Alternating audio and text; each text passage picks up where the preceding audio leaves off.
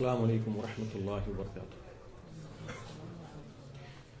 إن الحمد لله نحمده ونستعينه ونستغفره ونعوذ بالله من شرور أنفسنا ومن سيئات أعمالنا من يهده الله فلا مضل له ومن يضلل فلا هادي له وأشهد أن لا إله إلا الله وحده لا شريك له وأشهد أن محمدا عبده ورسوله أما بعد فإن أحسن الكلام كلام الله وخير الهدى هدى محمد صلى الله عليه وسلم وإن شر الأمور محدثاتها وكل محدثة بدعة وكل بدعة ضلالة وكل ضلالة في النار.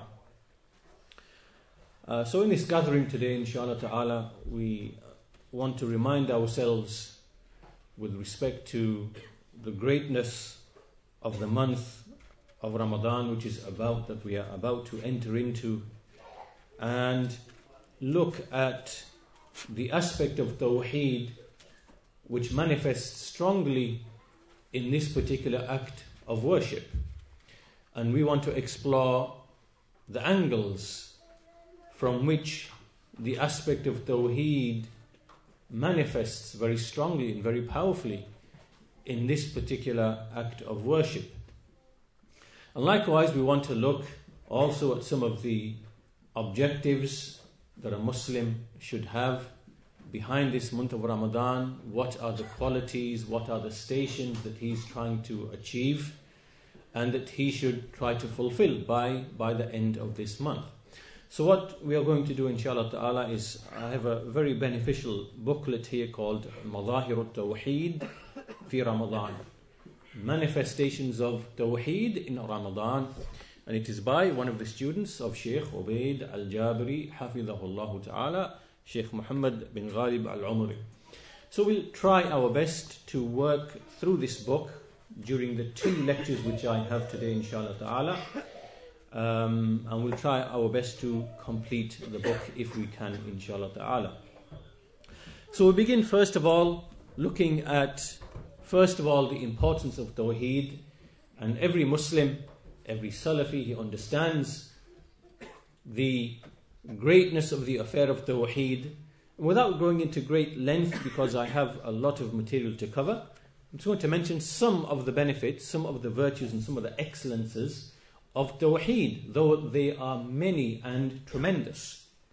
So, and from the affairs of Tawheed, which are that if a person dies upon Tawheed, even if he meets Allah Azza wa Jal with sins like mountains, then this will save him from the hellfire. It guarantees him paradise. And also from the tremendous benefits of Tawheed is that when a person worships Allah understanding Tawheed, he actually understands Tawheed and reflects upon the book of Allah and the Sunnah of His Messenger and studies the affair of Tawheed, you see that this person will be able to handle life easily compared to other people, because whatever comes to him from the calamities, the hardships, the losses that come to him in his wealth, in his health, in his life, in his person, in his body, and so on and so forth, he will be resilient and he will be able to proceed in life much easier than other people who are filled with anxiety and stress and so on and so forth. And that's why you see the people of Tawheed, these affairs become very easy upon them, and they take the example of the prophets and messengers. In every prophet and messenger, there is an illustration of how Tawheed, the issue of Tawheed, carried them through the trials, whether that's trials from a disbelieving people, whether that's the trials of ill health, like Ayub alayhi salam, whether it's the trial, whatever type of trial, you'll see that in the prophets, you see that they were given strength and given tawfiq by Allah Azza wa Jal to pass through these trials. So the second benefit that we want to mention about Tawheed is that a believer, a muwahhid, who understands Tawheed, then he finds ease and serenity and calmness and the ability to pass through life with the least amount of stress and anxiety, with resilience. The third benefit that we can mention is that it is something which frees a person from enslavement.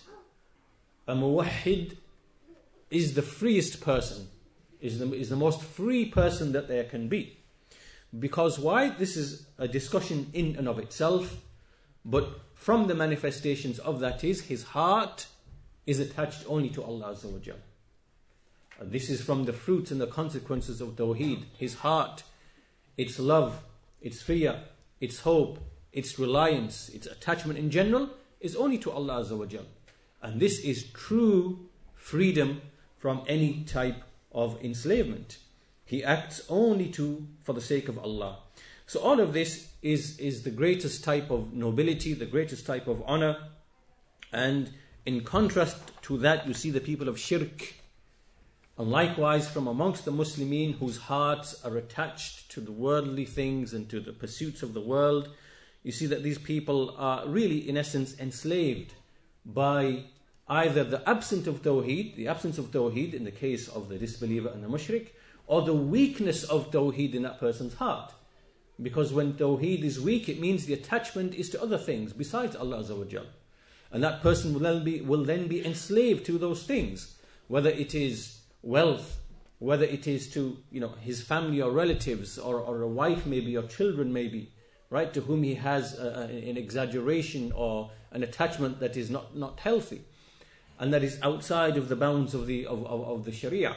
So from the greatest benefits and virtues of Tawheed is that a person is truly free of enslavement, any type of enslavement that can basically harm him or limit him.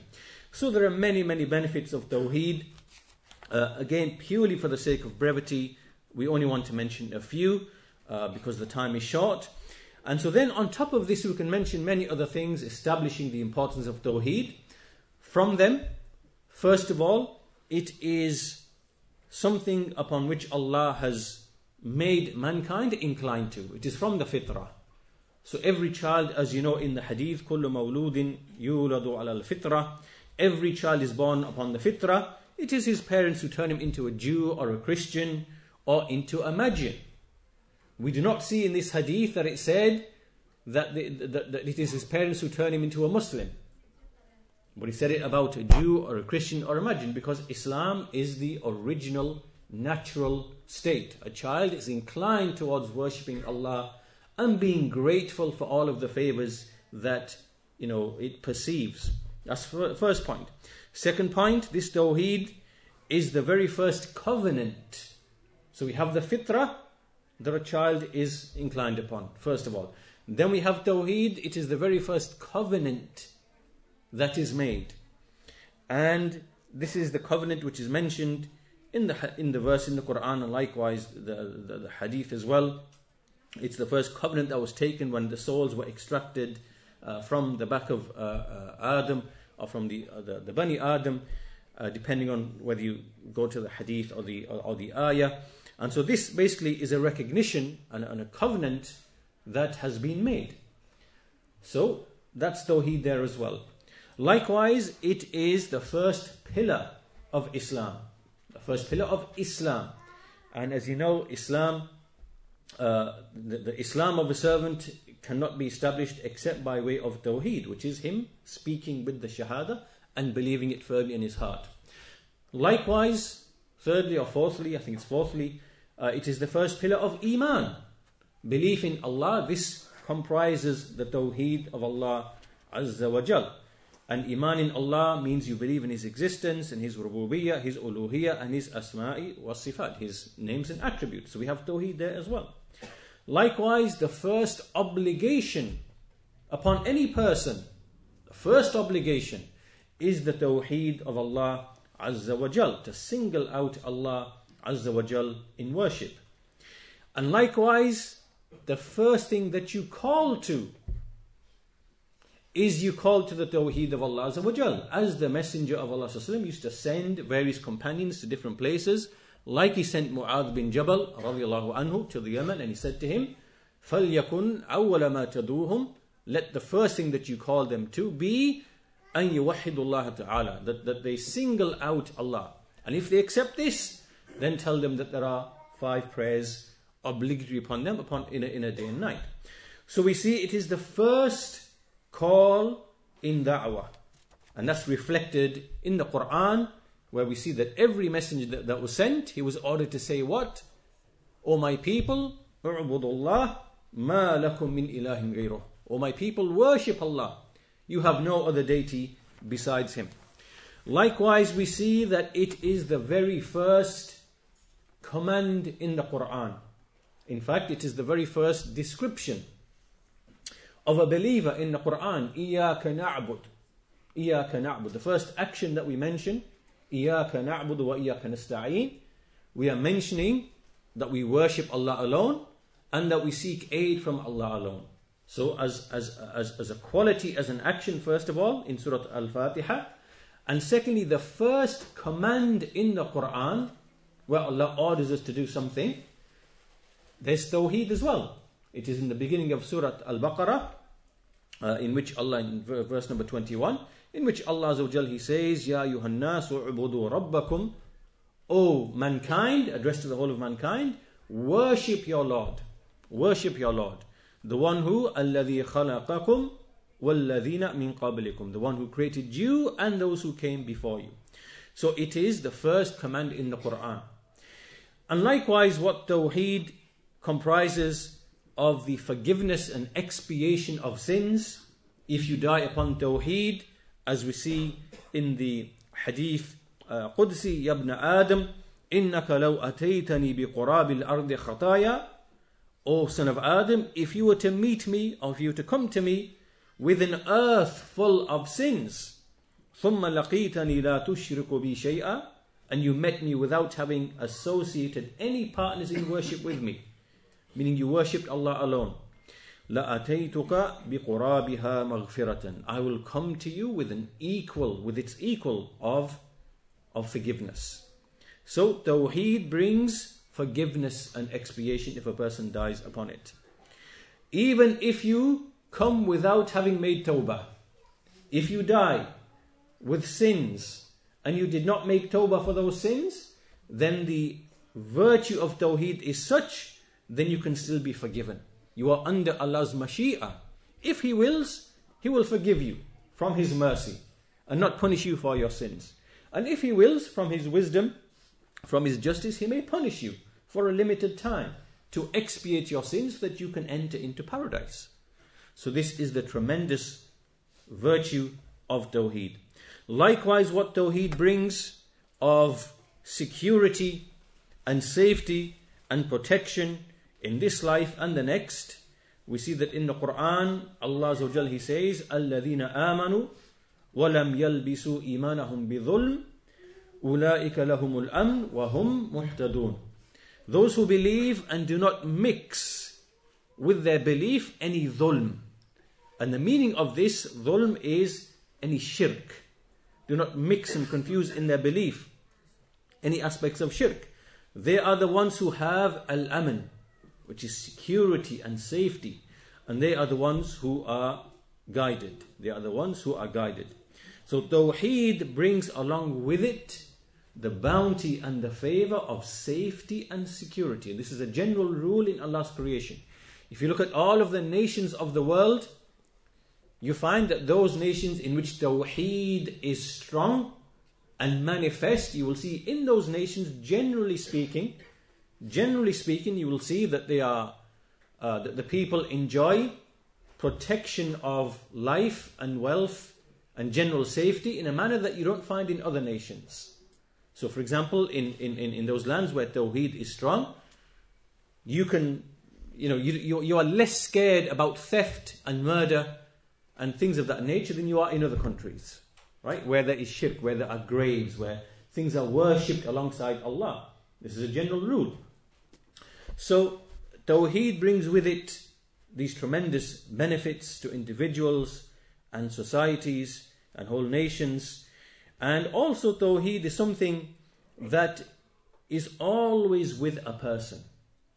Because everything that you do, in every action that you do, in all your statements, in all your actions, all the affairs of worship, you find that the aspect of Tawheed is always running through those affairs.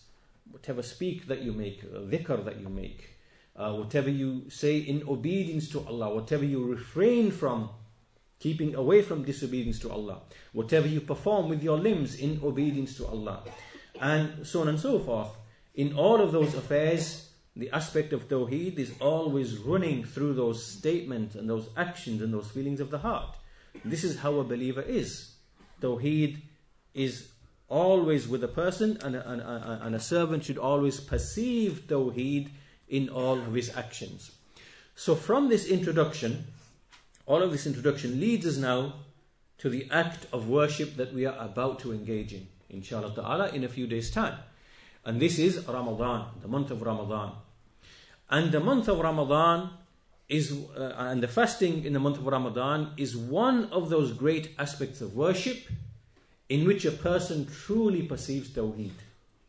In which he perceives Tawheed in a somewhat emphasized way over other particular actions. And this is because fasting, first of all, it is from the actions of the body. After the first pillar of Islam, which is the Shahada, that there is none which has the right to be worshipped except Allah, and that Muhammad is his messenger sallallahu, we see that the next two greatest obligations both involve the body. The first is the prayer, as-salah. And with as-salah, what we are doing is we are actually performing actions with the body. Then after that is as-sawm. And with as-sawm, what we are doing is we are avoiding actions of the body. So these two great pillars of Islam that come after Tawheed, they both involve the body. One is performance and the other is abstinence. With one you perform. So with the salah, we obviously we purify ourselves, then we perform actions at certain times with the body. And so we strive against our body and our soul, and to make it have patience in performing these actions, which are obedience to Allah. Whereas with Sawm, what we are doing is it is pure abandonment. It is tark. It is, instead of fi'l, action, it is abandonment. So we are abandoning food. We are abandoning drink. We are abandoning relations. We are abandoning, so these are hissi. These are things which are physical and perceived. So we abandon those things. And there are those things which are ma'nawi. They are conceptual. So we abandon lying.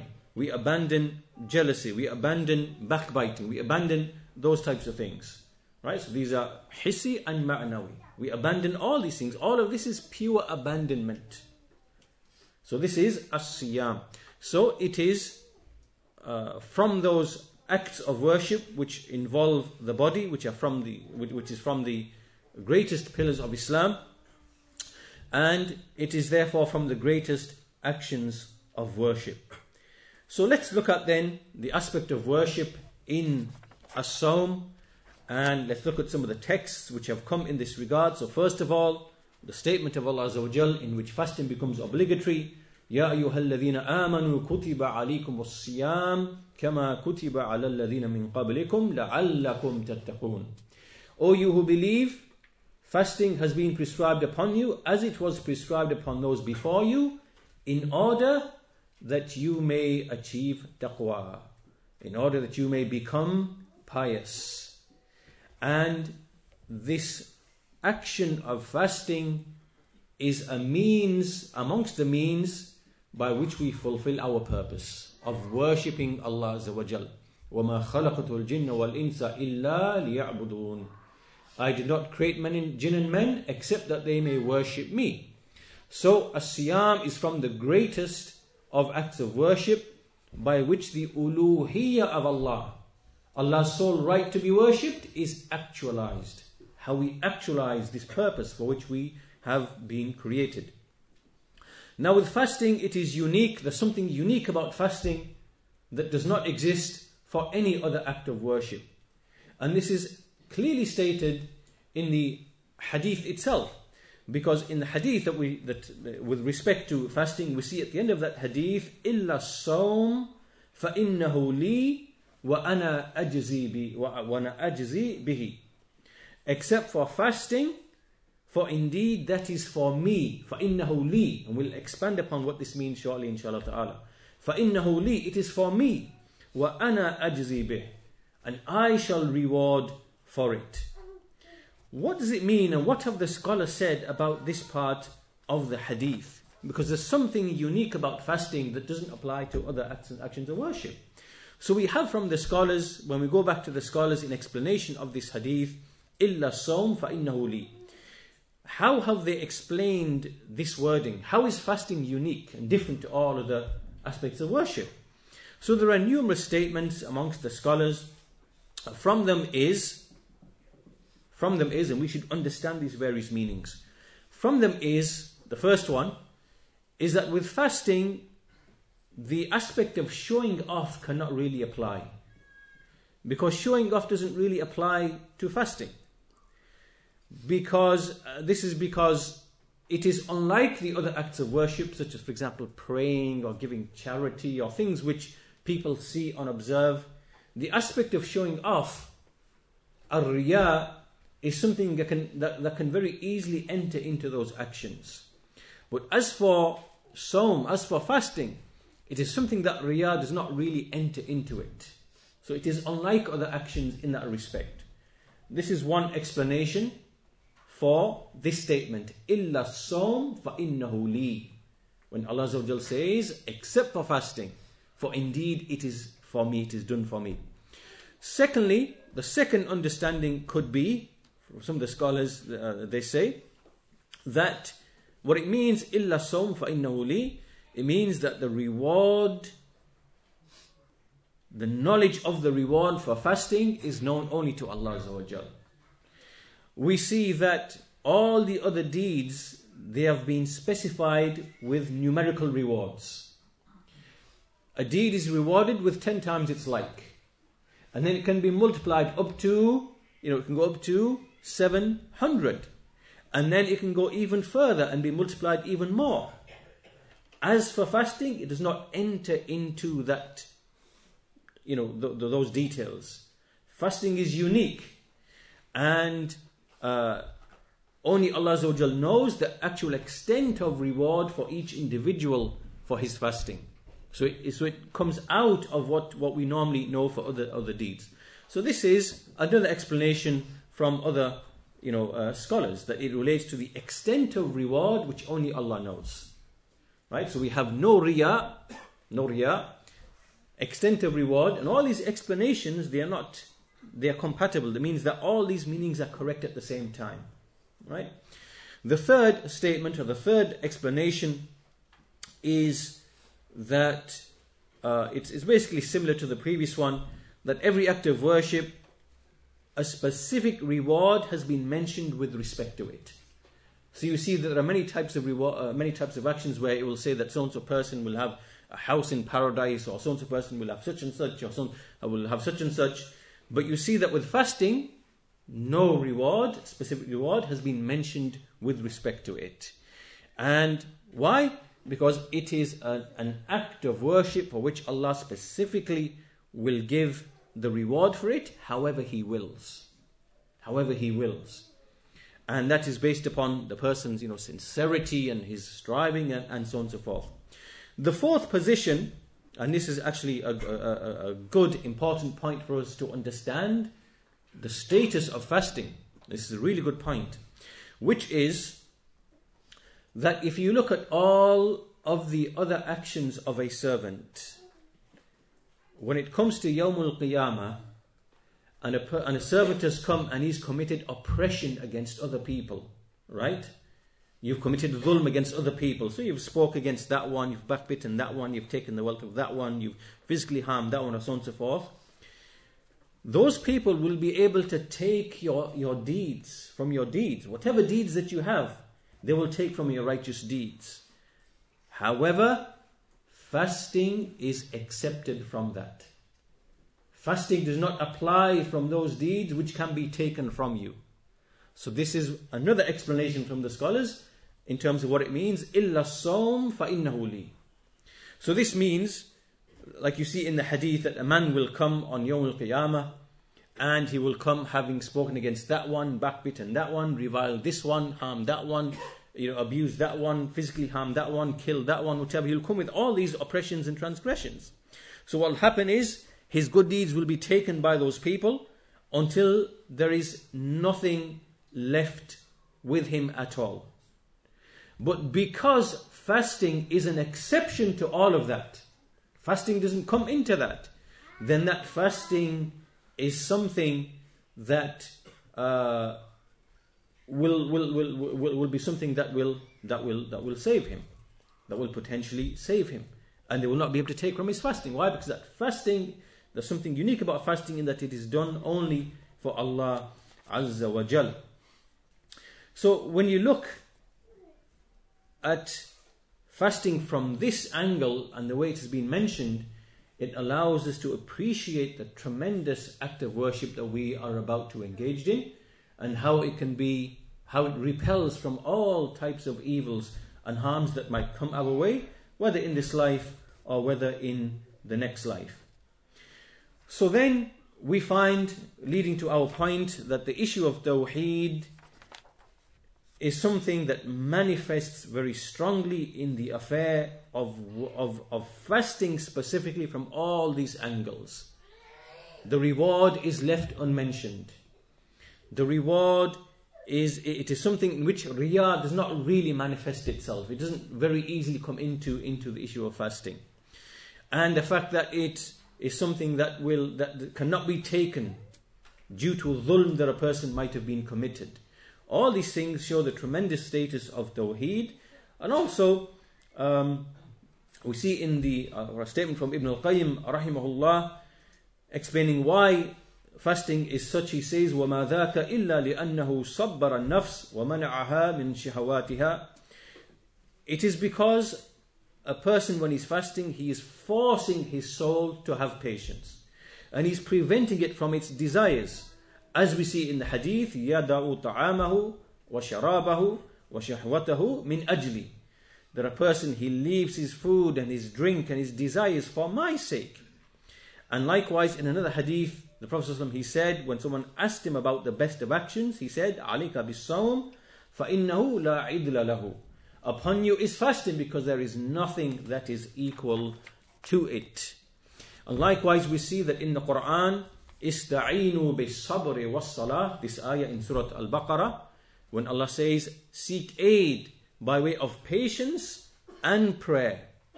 The scholars have explained that this patience that is mentioned in this ayah is actually fasting. Is fasting. Seek aid from Allah through fasting and through prayer. And this is the saying of a large group from amongst the Salaf. They said, Al-Murad bis-sabr huna huwa as-sawm. That what is intended from this is actually as-sawm, is fasting. Why? Because a person is abandoning food, abandoning drink, abandoning relations, and so hence the sabr here in this ayah is actually fasting. That's the statement of Ibn al-Qayyim that we've been reading just before that. So now we see that Sawm is ibadah. It is from the greatest of actions we have been commanded with, from the actions of the body, and the aspect of Tawheed flows through it in a very strong manner, as is clear, and also as we shall see in the next part, in the next point. So the second point, so we've had an introduction, we've had the first point, which is that fasting is ibadah, by which we establish the uluhiyyah of Allah Azza wa Jal, and the aspect of Tawheed is very clear from the reasons that we mentioned. Now we move to point number 2, which is looking at the aspect of ikhlas, sincerity within this act of worship.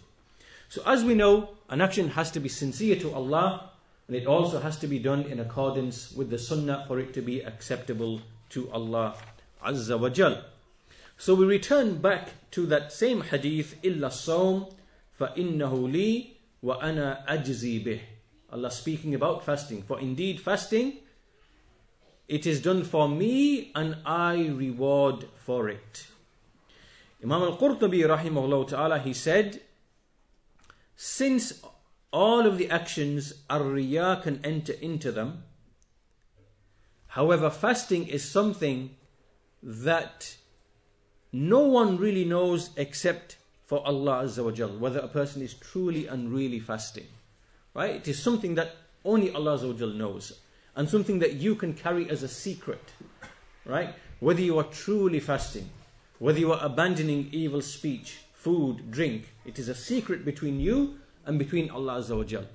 And so because fasting is like that, then Allah Azza wa Jal, He attributed this fasting. He said, فَإِنَّهُ لِي, it is done for me. He ascribed it to Himself. This is a statement of Imam Al-Qurtubi rahimahullah. And Shaykh Ibn Uthaymeen rahimahullah has a detailed explanation upon that. We'll go through it inshallah ta'ala. He basically says there are two angles to this hadith. إِلَّا الصَّوْمِ فَإِنَّهُ لِي, except fasting, because it is for me. And then the second part he said, وَأَنَا أَجْزِي بِهِ, I reward for it.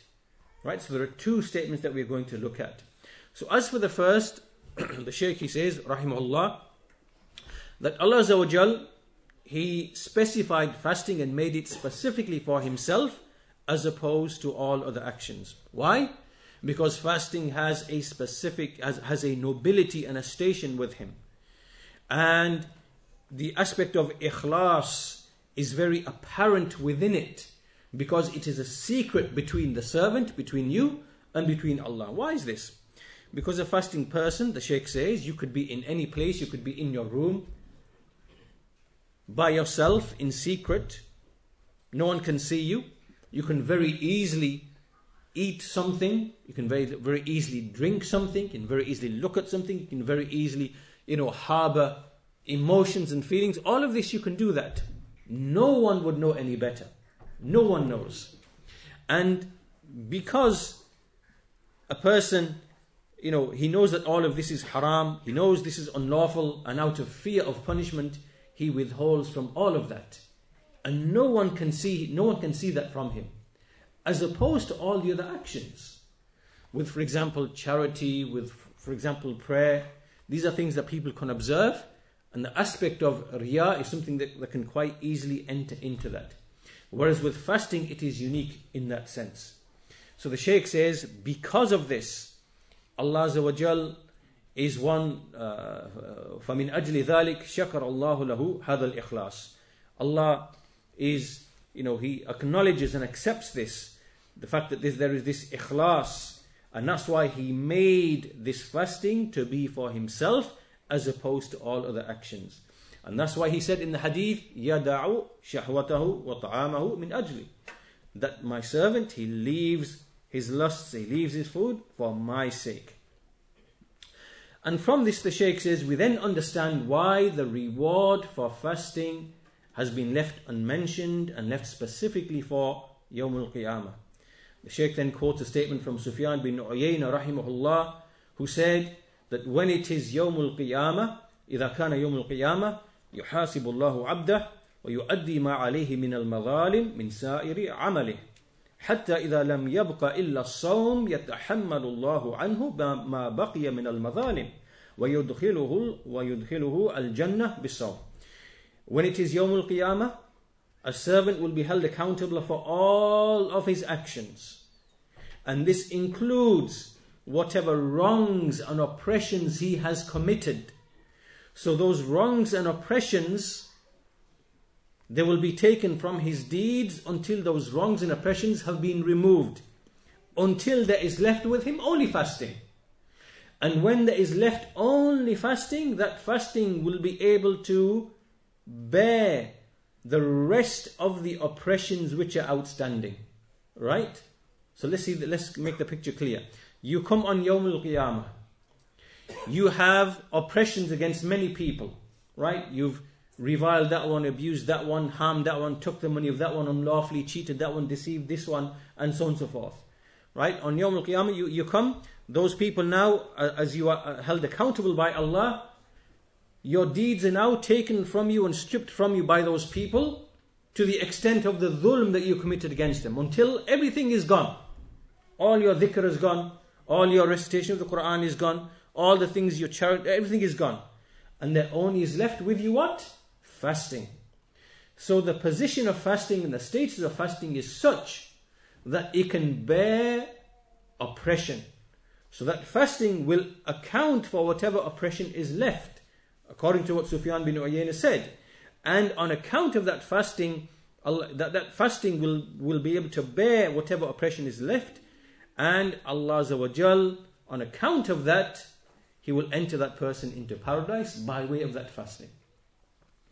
So that fasting is something that will accommodate for a person the madhalim, the oppressions which he committed. So this is the tremendous status of fasting. Then the Shaykh goes on to explain the second angle. So now it's the second statement, وَأَنَا أَجْزِي بِهِ. So the first half, فَإِنَّهُ لِي. Except fasting, for indeed it is for me. And the second part it is, وَأَنَا أَجْزِي بِهِ. I shall reward for it. The Shaykh says that al-jaza, Allah Azza wa Jal, He ascribed the reward, giving the reward to Himself. He ascribed it to Himself. Why? Because all other actions, they are multiplied in number 10 times up to 700 times until multiple times that as well. Amma sawm, as for fasting, فَإِنَّ اللَّهَ أَضَافَ الْجَزَاءَ عَلَيْهِ إِلَى نَفْسِهِ مِنْ غَيْرِ اِعْتِبَارِ عَدَدٍ. For indeed Allah ascribed that reward to Himself without any consideration of numbers. Without any consideration of numbers. And He, subhanahu, is the most generous of those who are generous. And, He gives everyone according to what he deserves. So hence the reward of a fasting person doesn't come into the numbers that we mentioned earlier. Rather it is a reward, a mighty reward, bila hisab, without any of the restrictions of numbering that was mentioned for the actions. And this is because as-siyam is sabr, it is having patience upon obedience to Allah, it is patience on keeping away from what Allah has prohibited, and it is patience upon the aqdar, from the decrees of Allah. Because you come across pain, harm, hunger on account of fasting. And so you are having sabr from the qadr with respect to the qadr of Allah Azza wa Jal. You have a weakness in the body and the soul. So all these things, because they come into sabr, it means that a person is combining all the different types of sabr together into one. And then we see that in the Quran, what did Allah Azza wa Jal say? He said about the sabirin. He said, إِنَّمَا يُوَفَّى الصَّابِرُونَ أَجَرَهُمْ بِغَيْرِ حِسَابٍ. Indeed, Allah shall reward and recompense the sabirun without any accounting. Without hisab. So this shows that the fasting person is the one who combines all the types of patience. And for patience, as we see in this ayah, the ajr is bighayri hisab. The reward is without any accounting. So this shows again the tremendous reward for fasting, and especially when the aspect of ikhlas, sincerity, is included within it. So as we've seen, that the aspect of fasting, or the aspect of sincerity within fasting is something that is more so than in other actions, because ar-riya, showing off, can't really come into fasting. It doesn't really come into fasting. It's one of those actions where it's very hard for riya to enter into fasting. So the aspect of tawheed is pronounced within the issue of fasting. And because of that, the reward for fasting, as you've seen, it has been left unmentioned as opposed to all other actions. So far we've covered ibadah, fasting being ibadah, and therefore from the actualization of tawheed. That was point number 1. Point number 2, we looked at how ikhlas manifests in fasting more easily and is more pronounced compared to other actions. And why? For that reason, and also because of the reason that it has a tremendous amount of patience and all the types of patience, that the reward for it is without any accounting. It is left unmentioned and is tremendous. This brings us to the third element, which is important to mention, and this is the aspect of sticking to the sunnah. Sticking to the sunnah. So the sunnah, when a person adheres to the command of the Messenger of Allah sallallahu alaihi wasallam, then obviously he is actualizing tawheed. Why? Because Allah has commanded in the Quran, for us to obey the messenger. وَأَطِيعُوا اللَّهَ وَالرَّسُولَ لَعَلَّكُمْ تُرْحَمُونَ. Obey Allah and obey the messenger in order that you may be shown mercy. So we see that obedience to the messenger is something by which we actualize our obedience to Allah, and obedience to Allah is from the requirements of His Tawheed. So therefore, when you make a conscious effort to make your fasting in line with the sunnah of the messenger of Allah, and you study his sunnah, and you return back to the people of knowledge, and you ask about the ahkam, the rulings of fasting, and you want to abide by the sunnah, you follow the sunnah, then you are actualizing Tawheed. This is the aspect of Tawheed being manifested with relation to the sawm, with relation to the fasting itself. So we are making mutaba'ah. We are following the messenger of Allah sallallahu alaihi wasallam. Now with respect to fasting, there are obligations, there are many different affairs. Again, for the sake of brevity, we will mention the most prominent and the most important of things that a Muslim should stick to as it relates to his fasting. We mentioned 4 or 5 points, and they relate specifically to as-sahur and likewise al-iftar.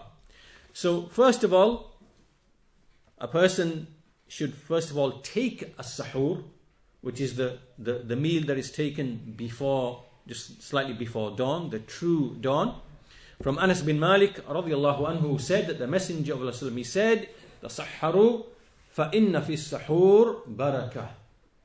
Take the pre-dawn meal, for indeed within this meal there is barakah, there is blessing for you. Right? So this is from the greatest of the sunnahs that a person can actually adhere to take the sahur. Secondly, the second thing that a person can do is to take dates, to make dates as part of his sahur, because the Messenger of Allah, he said, "Ni'ma sahurul mu'min at-tamar." How excellent it is for sahur, for the sahur of a believer, to take dates, to take dates. Thirdly, to delay the sahur as much as possible close to the actual time of dawn, just before the true dawn. The true dawn is the dawn that you see when the light spreads at the bottom of the horizon like this, right? This is the true dawn. And because before that there is a false dawn, where you'll see light in just one specific area, right? One specific area of the horizon. And that's because as the sun moves and comes to you, its light comes like in a circle like that. And the false dawn is when you see the first part of the light coming at one point in the horizon. As the sun moves closer and closer, that circle of light comes closer to you and it spreads among the horizon. That is the true dawn, right? That's where the ruling applies for the stopping eating. So you delay the sahur as much as possible prior to the actual true dawn. And so we see from Zayd bin Thabit radiyallahu anhu, who said, "Tasahharna ma'an Nabi sallallahu thumma qama ila as-salah, qultu kam bayna al-adhan was-sahur." So he said, we took sahur with the Prophet sallallahu, and then he stood up in order to pray. So I said, how long was there between the adhan and the sahur? What was the time between adhan and sahur? And he said, the extent of 50 verses. The extent of 50 verses. And these verses are from the verses that you read towards the end of the Quran. So the time it takes to read roughly 50 verses, and you could say that's maybe 2 pages of the Quran towards the end, verses at the end, 2 pages of the Quran. And on average, if you read at normal rate between a page of the Quran, it takes you roughly 2.5 minutes. So on average between a few minutes to 5 minutes, right, before the dawn itself, the actual true dawn. So you delay the sahur to that point as much as you are able to before the actual dawn itself. Fourthly, from the sticking to the sunnah is to delay the fitr, to delay to delay the breaking of the fast itself, the iftar. So from Sahal bin Sa'ad, who said that the Messenger of Allah sallallahu alaihi wasallam, he said, "La yazalu an-nasu bi khairin ma ajjalu al-fitr." The people will not cease to be upon goodness so long as they delay the breaking of the fast. And fifthly, that when a person breaks the fast, he breaks it with fresh dates, with rutab. And if not, then with dates. Right? So dates have different stages. One of those stages is where the date is fresh and it hasn't become hard yet. It is soft and tender. And so this is the stage of when we call it a rutab. And then after that, when it becomes hard, this is now a tamar. So it is best to break fast with the first stage. From Anas bin Malik, who said that the Messenger of Allah, he used to break his fast with a few dates which are of this stage. And if there wasn't any of these types of dates, then with tamarat, then with the later stage of dates, the harder dates. And if not, then he took a few breaths of water. This is how he would break his fast, in that manner. So these are some of the things that we do from the sunnah at both the initiation of the fast and then the breaking of the fast. And so these are just some of the affairs. Obviously there are many other affairs that a person can stick to, but these are the main things that a person can stick to in order to abide by the sunnah, make mutaba'ah, follow the Messenger of Allah sallallahu alaihi wasallam, and thereby actualize the meaning of Tawheed, because he is obeying the Messenger by way of the command of Allah Azza wa Jal. So this really brings us to an end to the first part of our talk, which is the manifestation of Tawheed in fasting, and looking at the greatness and the excellence and the virtue of fasting itself. And so what we'll do is we'll stop at this point, and in the second half of this lecture, inshallah ta'ala, we will look at the objectives that every Muslim should be looking to attain by way of fasting.